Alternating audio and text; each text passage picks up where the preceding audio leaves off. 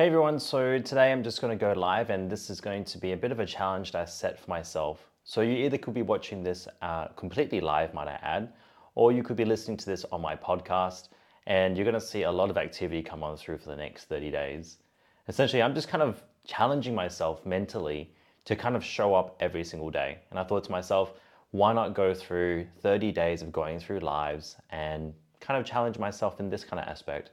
And the reason why I'm doing it, honestly, because I didn't want to wait till January where everyone else tends to do these things. So please don't mind me if you are tuning in live. I won't be answering any questions. I'm just going to go and shoot for it because I'm going to do 30 days of live podcasts. And I just wanted to start from all the way from the beginning, essentially. So if you're listening to this, you might be thinking that because I'm being a trainer for 12 years, 14 years, that I know everything and I was out of the room as if I knew everything to do with health and fitness. But to be absolutely honest, I knew absolutely nothing. You could be in the exact same position as me right now, or you could actually be a lot more experienced and you will also understand where I'm coming from. So when I first set foot into the gym, I was probably around 17. I actually remember the specific day I went to the gym and I bought a gym membership. And I remember it because it was my very first paycheck. I was super excited. I was working at a fast food restaurant actually, and it was called Hungry Jack's. So for those of you who are listening, probably you know what this is. This is probably Burger King in your area. But in Australia, it's called Hungry Jack's. And I wasn't even flipping burgers. I was selling burgers through the front counter and doing drive-through and being frantic about it. Didn't know what the hell I was doing. And honestly, I just was so happy to have that job, which led me to my first paycheck of a whopping $400 after doing 2 weeks worth of work and working every single day for something like $11 an hour. But I remembered that when I got that job, it was like finally something kind of switched in me and I wanted to be able to be different. Now, for those of you who don't know, like a lot of the time when I was younger, I was actually really skinny. So I was the same height.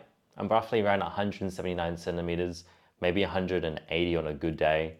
And I was about 47 kilos. I was tiny. And I just remember all the comments that I used to get from friends, family, friends, I say that with inverted commas too, and just made me feel so insecure. It made me feel like I had low self-esteem for myself. And because I was listening to so many people telling me what I felt, it didn't make me feel good at all. And honestly, that took years for it to come. But I just felt like if I could change my outside, maybe people would start to speak to me differently. And it came from a place of kind of self-hate. And if you haven't heard my story before, I've said it many times before, these rude comments that I got made me feel almost worthless. I had a depreciating value of myself. And that carried on with me for later on in life. I didn't know at the time.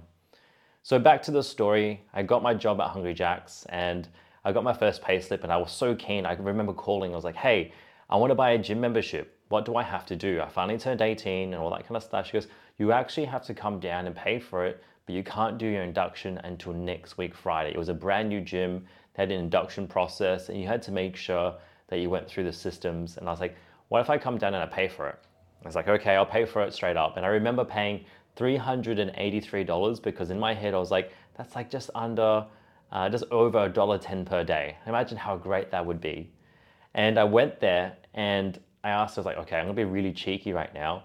Can you please induct me so I can train tomorrow? And she's like looking at the clock. She goes, no, you have to wait till Friday. I was like, I actually can't because I have uni on that day. But can you please do an induction with me? She goes, you know what? Okay. I was super lucky about it. I never saw her again, so hopefully she didn't get in trouble job-wise with that. But I was able to get inducted and I started going to the gym. And I just remember I didn't know what the hell I was doing, but I had to do so much research before every single training session because I was anxious of the fact that someone might look at me and like, this guy doesn't even know what he's doing. So what I did this exact same thing, and maybe you've done this now. And I'm talking about 2010, where social media, Instagram and Facebook, where I am right now, you didn't know what was happening. And you couldn't just be like, I'm just gonna follow this 7-second reel. I actually had to do the research. So back in those days, it was only bodybuilding.com. And I just remember writing down all the workouts that Ronnie Coleman did. And for those of you who don't know, big bodybuilder, hopefully there's going to be a documentary that I haven't seen about that yet. I wrote his workouts, Arnold Schwarzenegger workouts, and I'm like, okay, what are these exercises? What do this mean? And I remember treating this like it was the most important thing in my life because I was so anxious of looking like an absolute fool. So what I did was I made sure I wrote down 3 or 4 notes. I wrote down the workout. I even wrote and drew diagrams of the machines. And I would do this for probably about 45 minutes. And I built up the courage. I'm like, all right, I'm going to go to the gym now. And I didn't even have my driver's license back then. I had to ask my mum or my dad to drop me off, or to have to walk 30 to 45 minutes to the gym before coming back home the other way as well. So that was kind of where my fitness journey started. And I was working from a place of insecurity. I didn't feel great about the fact that I was going to this gym, but every single time I went to that gym, I felt like, okay, I'm a different person now. I'm a different person now.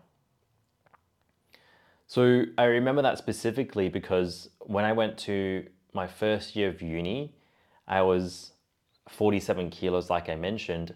And then through that summer, which was the November, December, and January, all I did was gym and work at Hungry Jack's. And I just remember the comments that I got when I got back, and it was different. It was really different. I had one of my friends actually troll me, and he said something really funny, which kind of made me feel good, but I looked completely different. And in the sense that I was like 10 kilos heavier, went from 47 to about 60 to 65 kilos. So that's a little bit more than 15 kilos difference. And everyone's like, oh, who's this new guy? I was like, guys, I was always here.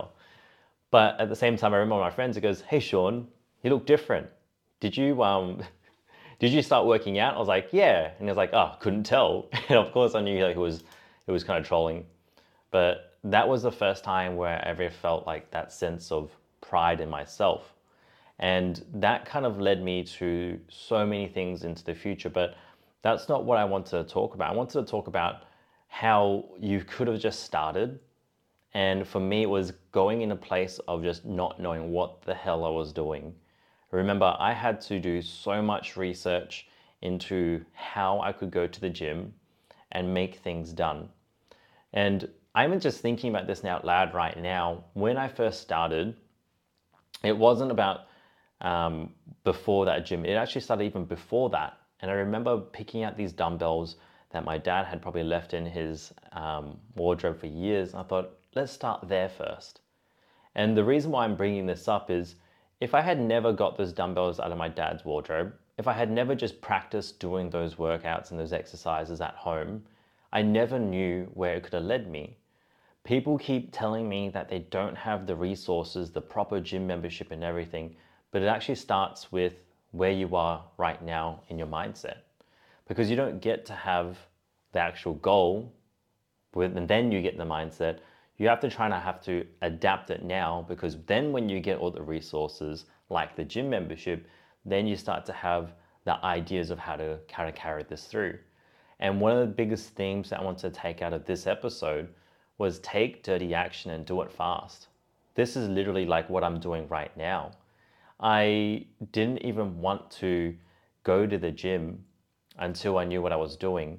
But imagine if I kept saying, I'll just wait until I learn something. I'll just keep waiting. And this is what I want to tell you right now. If you really wanted to get something out of it, if you really want to know how to do something, you'd find a way to learn it. For me at the time, it was watching hours of YouTube and writing it down and making sure I learned every single thing.